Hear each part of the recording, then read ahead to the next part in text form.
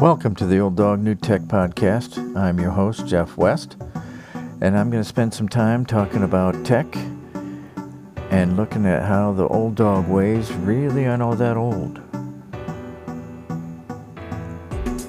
I'm going to look at some integration ideas, discuss some successes and failures, and show you that it's really not about being perfect, but it's about being patient when it comes to integrating technology. I'm a high school educator, been teaching music, band for most of my career, but I am a big tech enthusiast, and I really enjoy researching and finding answers and ways to integrate tech that don't take up so much time. Let's get going.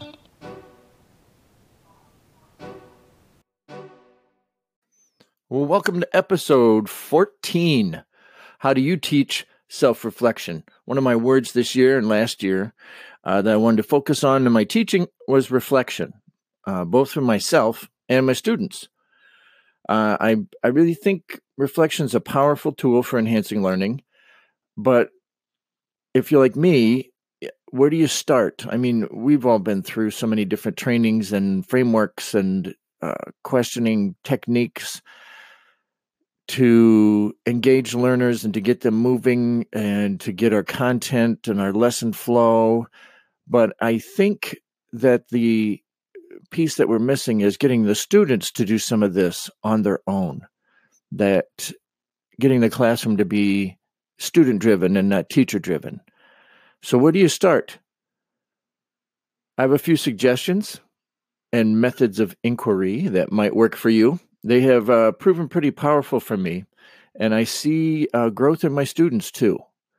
They have worked, gotten me moving, and then once I do something as a result of my initial reflection, then to reflect upon that and think about and assess what I've done. How did that work? How do I adapt it? And I have some questions that I found through some reading and through Twitter that I have started using. And at first, they had certain results, and now they are starting to show other results in my students as they're getting used to me asking them. So let's take a look. Reflection is often used at the end of a unit or project, but offers, I think, greater opportunities at the start of the year or grading period or units or assignments. Perhaps it would be better to label a reflection as sort of a pre-assessment or a needs assessment or whatever you want to call it. Reflection happens in this activity. For the decades I have been in education, there have been different approaches to student need assessment or reflection.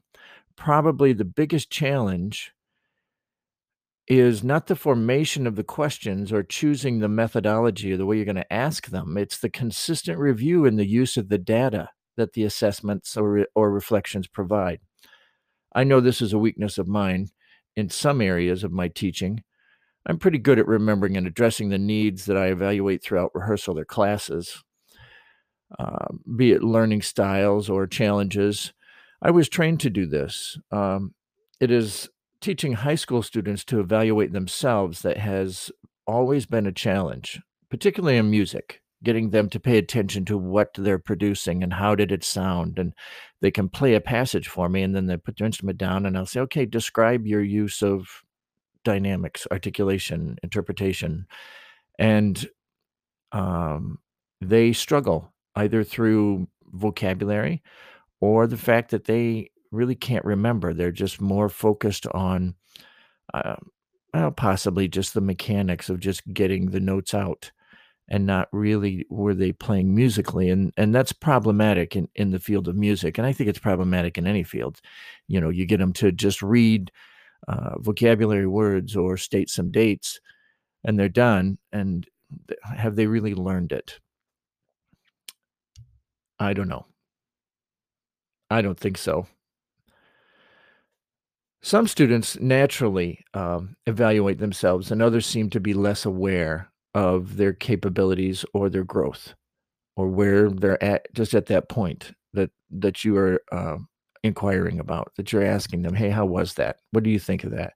Mostly because I don't think they've been challenged to look at their strengths and weaknesses or shown how this is done. I think they just still many of them just view school as a place they come in and we tell them what to do and they do it and then they go home. Um, not finding perhaps a value in what we're telling them to do, but eventually through just sheer repetition, they start to behave in the ways that we're trying to teach them.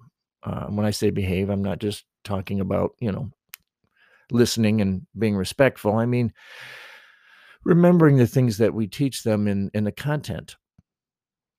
And I think studies are pretty clear that that's not always the most enhanced high level learning and thinking.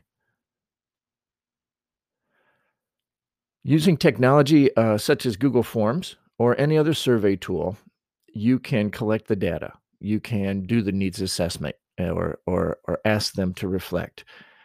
That's really not what this podcast is about.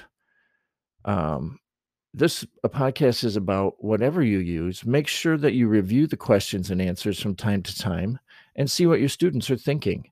Ask them again if you do a beginning of the class, beginning of the year assessment survey. Ask them repeatedly again and see what their answers are. It can provide a means for them to give input about the reflection as well during the activity with open ended questions like, what else should I know? Is there anything I might be missing? Um, at first, with my students, there was no, or I don't know type of answers. Because they just wanted to move on. They thought, "This is a checklist. I'd like to get through this activity. It's not very interesting to me." Um, or perhaps they felt that the results wouldn't be valued by me or by, whoever would be seeing them. You're just doing it for this once, and then we'll never talk about this again. So, but as I brought it back and asked the questions again, then they were ready for me. And that's when it really got interesting, and, I started learning, from them, not just about how I could be a better teacher, um, but about what they're thinking and what they want and how they're applying it, and sometimes that is some of the most illuminating data, that you get, because you don't think about how your students might be perceiving what you're presenting to them. So let's take a look at the questions because these questions I'm going to present to you are just a suggestion, but I think they're pretty well. First off, some of them are research based, and I'll get into that in the next segment. But I think they're excellent in the way they're worded and that they start to make students think about what they're concerned about, which is typically what they want, what is cool to them, what is fun. Um, but as I've found in my teaching, whenever I hear that those words come up, I say, "Well, then you tell me what would this look like?" And they have trouble verbalizing that. And I think they learn when they're asked repeatedly, and they need some time, like many of us do, to kind of soak that in and go, you know what? The next time they ask me, I know what I'm gonna say. Um, but at first, you might do this, ask some of these questions, and you might get, the old, I don't know, or, grunts or whatever, or maybe even silly answers, or, because they're still not quite sure they can trust you or that they feel comfortable sharing those insights. But as they see how you use it, they'll become more comfortable. And as they see that you act upon them and you review them, um, you will start to get some incredible answers. This past year, I have been doing this for be my second or third time, and the answers I'm starting to get, I have to pause sometimes to soak them in and think about them because they're awesome answers and they're great ideas and things I have never thought of. And that's 25, 27 years of teaching. And I think I'm a pretty creative person, being a musician, and I think creatively as often as I can. And now that my students are ready for me, it has been incredible. And let's get to the questions, and you can decide, what you want to use. Maybe you want to reformat them, and we'll see how it works for you. This summer, I read a few books, and one of them was by Daniel Pink called When: The Scientific Secrets of Timing.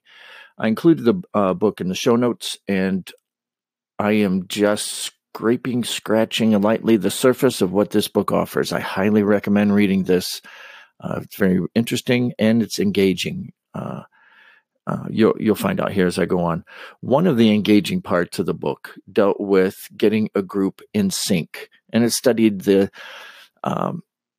workings of groups, but through research and interviews and opinion based upon different research that the author Daniel Pink had done, and started formulating some approaches of how to get there, what to do. These are the things, some suggestions, and that's just one chapter of one of the 3 parts.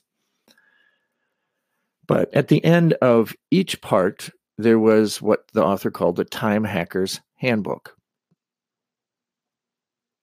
And in the part that I'm going to talk about here, that I took some questions from,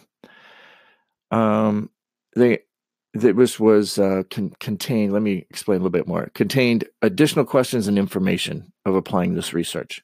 So in part 3, chapter 6, the handbook, Daniel Pink suggests the following questions be asked to keep your group in sync. So once you're there, and I'm assuming that, for instance, my bands are there, that they're in sync. There are qualities that are there, but as with young people and people from different backgrounds, you're always going to be in and out of sync, and depending on the day, and all those other types of variables. But I found these questions to be ones that can center us right back in very quickly. So what I did is I used these questions at the start of marching band season with my section leaders, and I'm overdue for a review because he suggests you do this weekly or at least monthly, that you ask these questions again. And these questions come from research and interviews, as I said, that he has done. And it's very motivating and inspiring to me as an educator when I read his opinions, the research that he compiled and compared. And then, yes, he did do some research as well. But then when you study that research, it leads you these questions. There, I finally got to it. I'm trying to say too much too fast. So you should really read the book if you want to know more. And again, it's in the show notes. Read the book. I bought it through Google Play Books so that I could make notes in it. And really cool thing is that saved right to my drive, the notes that I made. Very, very cool. So, first question, do we have a clear boss, whether it's a person or some external standard? Who engenders respect, whose role is unambiguous, and to whom everyone can direct their initial focus? Now, I pose this to my section leaders because they will run some rehearsals helping their sections learn the music and memorize it, and not just learn the notes and rests, although that tends to be the primary focus because that's what they have the most experience with, but also the deeper performance characteristics such as dynamics, articulation, interpretation, musicianship, getting to being more, I guess, musical, to use the same word to describe. Like they can be difficult to understand, but I think when you hear it, you know. And we talked about the fact that in Daniel Pink's book, he mentions that no matter what, and this is through interviews and research as well, whether it's a person that's in charge or a standard or characteristic that is what we work to, there has to be a clear boss. This is the person that is the official runner of things. And establishing that doesn't have to be a dictator type of rule. It can be in many ways, and I let my section leaders determine that, but I wanted to make sure that they understood that in becoming the central leader of the section, they also then have standards that they must demonstrate and model, and then their section will slowly but surely follow along, understanding, especially if you state what those are. Here's what our section needs to be. Here's what we need to sound like. So that's the first question for my section leaders, and I think you could use it. You decide. Listen to the questions. You decide how you want to use it. Number 2, are we fostering a sense of belonging that enriches individual identity, deepens affiliation, and allows everyone to synchronize to the tribe or to the group? Are we fostering a sense of belonging that allows everyone to synchronize to the group or tribe? I think that one's probably a question I have heard more in the past 5 years as far as belonging and everyone being happy and safe and respected. And I think sometimes perhaps it's misinterpreted to mean that you give in. But I think that leads back to that first question. Is there a boss? Is there a standard? Those two together kind of work to help with this synchronization a bit, I think. My thoughts. These are my thoughts. And the third question, just 3 in this one, are we activating the uplift? In his book, he talks about feeling good and doing good, Daniel Pink, and that is necessary for a group to succeed. So the question itself is, are we activating the uplift that is necessary for a group to succeed? Feeling good and doing good. He speaks about that there are these two feelings have to happen at the same time. They have to be, I'm not so sure they would have to be equal. I think they would be fluctuating.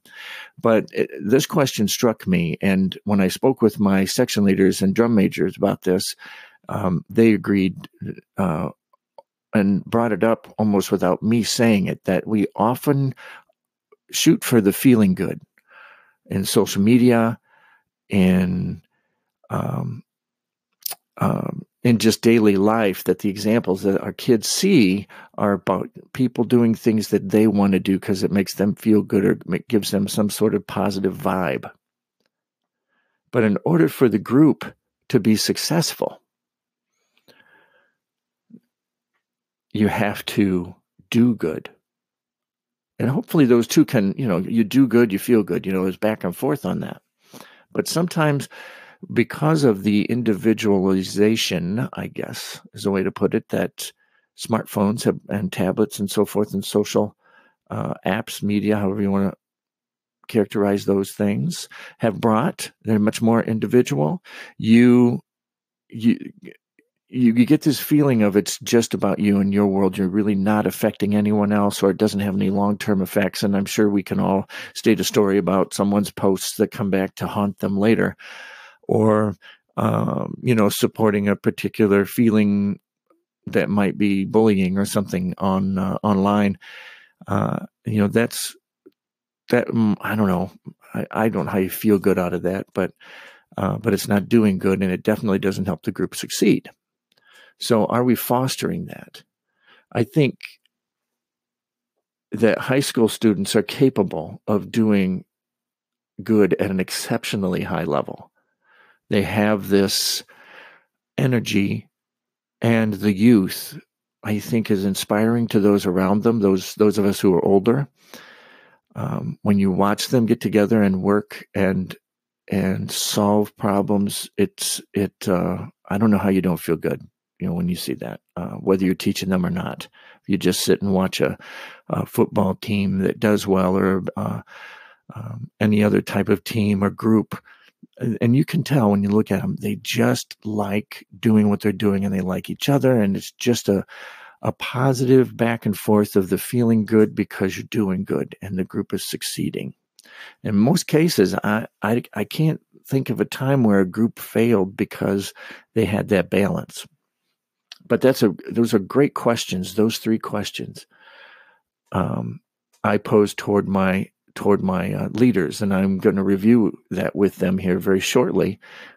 And then I think probably when we get done with marching season, we go into concert season, and I have other classes that are working together in a group, I'm going to pose these questions to the kids and have a discussion with them, maybe 10 minutes or so, or I don't know. We'll see how it goes. If sometimes these things really take off, and you should do more with it in developing the kids' leadership. Because for me, I want them to be good musicians, but boy, that leadership skill, if they can develop that, that takes precedent for me. I can get them to the music part. If I can also get the leadership part moving and the collaborating and working, that's very important. All right. Next questions. George Couros, I follow on Twitter, and from a tweet which led to his blog post of 5 questions to ask at the start of the year or start of a grading period or our class. The first time that you see the kids, getting them to answer 5 questions. What are the qualities you look for in a teacher? What are you passionate about? What is one big question you have for the year or grading period or class? What are your strengths, and how do we utilize them? What does success at the end of the year / class look like to you? I included a link in the show notes to this blog post. It's an excellent blog. You should read through it. I reread it because myself, I need this practice at reflection and thinking about questions on this type of open end. I don't think we do this as much in education as we should. And some of that is test driven because, time's an issue. Something's got to go. You don't often have the time for the open-ended large discussions with your classes. But this can definitely start that, and then review that data and maybe utilize it in a lesson, maybe come back and have an individual conversation with the student, build that relationship. Maybe as you're going forward, a student starts to struggle a little bit, or you notice some sort of negative change in their behavior and so forth. Having that information at your fingertips can help you develop that relationship. And I have used it in that manner. I have also used it to formulate different approaches to my teaching, different strategies to teaching. You should know, though, probably at first, they might be a little hesitant. They may not feel comfortable in sharing, even though I made sure that they knew I would keep it secret. But as I have done this will be my 2nd or 3rd year doing it with all of my classes, I'm noticing that I'm getting a little deeper answer and a little more serious answer. And when I get the joking answer, I usually will at some point have a chance to talk to that student, and I'll just ask them right to their face the same thing, the same question. I'd really like to know, because you seem whatever. You seem very focused on this aspect or these things, and I'd like to know what you think about this, or what can I do better here? What can we do to move along? What would you like to see? Could be a variety of reasons a student does that. Anything from not trusting to not caring to not feeling their answers are valued. Any of those are just bad in my opinion, but it happens, and kids feel that way. Could be the day, who knows? But with high school kids, they need the practice at reflecting. They need to have it modeled, because I will often answer those questions right in front of them before. I think I did it before once, and then I realized I really wanted them to answer first and then hear my answers. So I've tried it both ways, I guess. Excuse me. So I'm sure that you can find other ways to use the answers to enhance the learning that's going on in your classroom. I think the important thing is to get the students thinking on this level. Past education practices focused on the teacher-driven classrooms where we were just delivering and they're just sitting and getting. And now with technology and really just a change in teaching strategies and curriculums, student-driven classrooms are becoming more popular, not only because gets the students more engaged, but research is showing that student achievement is improving when students take that ownership, which is something I think we've always known and we've always tried to do. But I think it's been on different levels. And now with tech, you can collect that data and keep it. Everyone could hand out the same survey, could share it with everyone just to do so. It's nothing that someone has to make up on their own, unless you want to change the questions, unless you do some reading and research and you want to add some things, or change the wording a little bit so it doesn't say year to class, something even that simple. Much more capable. And I have to say, as the teacher, asking my students to reflect, particularly with the Daniel Pink questions, when I talked with them a little bit about the book that I read, and about group dynamics and getting in sync. And as I was mentioning things, they were with me. And it was really, again, inspiring to me to teach harder, to work harder. Once I started having a conversation with them and getting the return from them, as a teacher, it motivated me, it inspired me. And I think it's going to do the same for you, because I know from time to time, because we're so busy and perhaps our students may have different attitudes that we don't, always think that they're caring, but they are. They're there, but they don't know how to communicate. They don't know, many of them, some of them do. But many of them just don't know how to. And so when you get them reflecting and you start these discussions, you're teaching them that communication skill that every subject needs.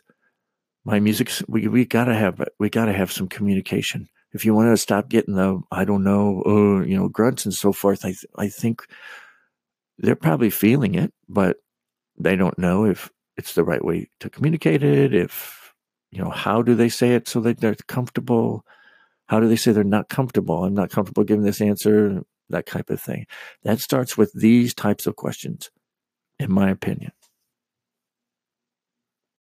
Well, all right, that brings us to the tech treat, which may not be all that exciting to you, but hey, treat's a treat. Don't get picky. All right. Use Google Forms if you're not already. I know there are other survey options out there. I just have tried several, and I keep coming back to Forms.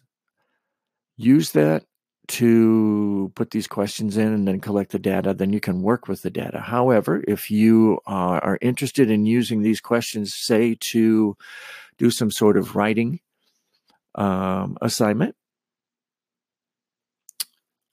then a Google Doc might be the way to go. In most LMSs, or if you're using Google Classroom, you can definitely do this. You can assign from your Google Drive so that every student gets a copy, and then they turn it into you, and then you'll have a copy of that. If you use Forms, you can flip through the form.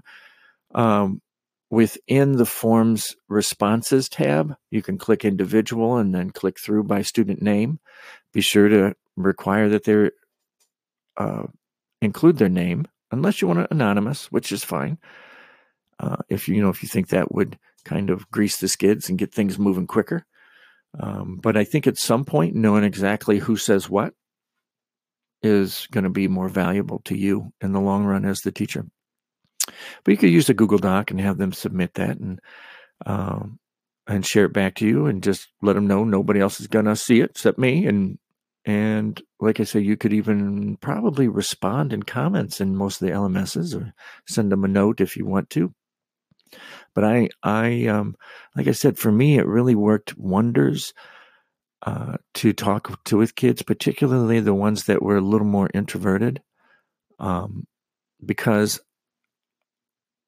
in my years of working and talking to introverts, questioning them over and over about the different things they like to do wasn't always the most productive way of increasing or improving a relationship with them. So, you see them standing over side, and you saw that they are particularly passionate about working with clay or something, they like to bowl, something.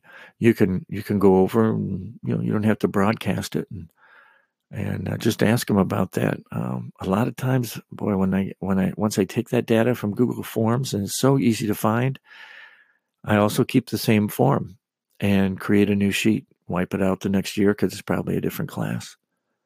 So that's your treat. I hope you use it. And I hope this episode, a long one. I promise the next one is short. The next one is about one extension and an app that you're familiar with, and one you're probably not. And it's going to be a short one, because I know this one was long, but I think these questions are just paramount. There's your word for the day, paramount, to enhancing learning, and starting that communication process back and forth. When you review those questions and speak to them with your students, and then review them off and on to see how the answers have changed week to week, month to month, I think that models for them the communication that you want to see in your class work from them, the content. If you want to have a discussion in class, having a discussion about this reflection models for them what you would expect. And I think you're going to see some changes. I know I have. I hope this helps you. Give me a review in iTunes. Drop me an email if you disagree with me and say, oh, come on. But definitely check out the 2 authors I put in the show notes. Awesome stuff. Take care. This has been the Old Dog New Tech Podcast with your host, Jeff West. I hope you enjoyed your time. And remember, with EdTech integration, it's about being patient and not perfect.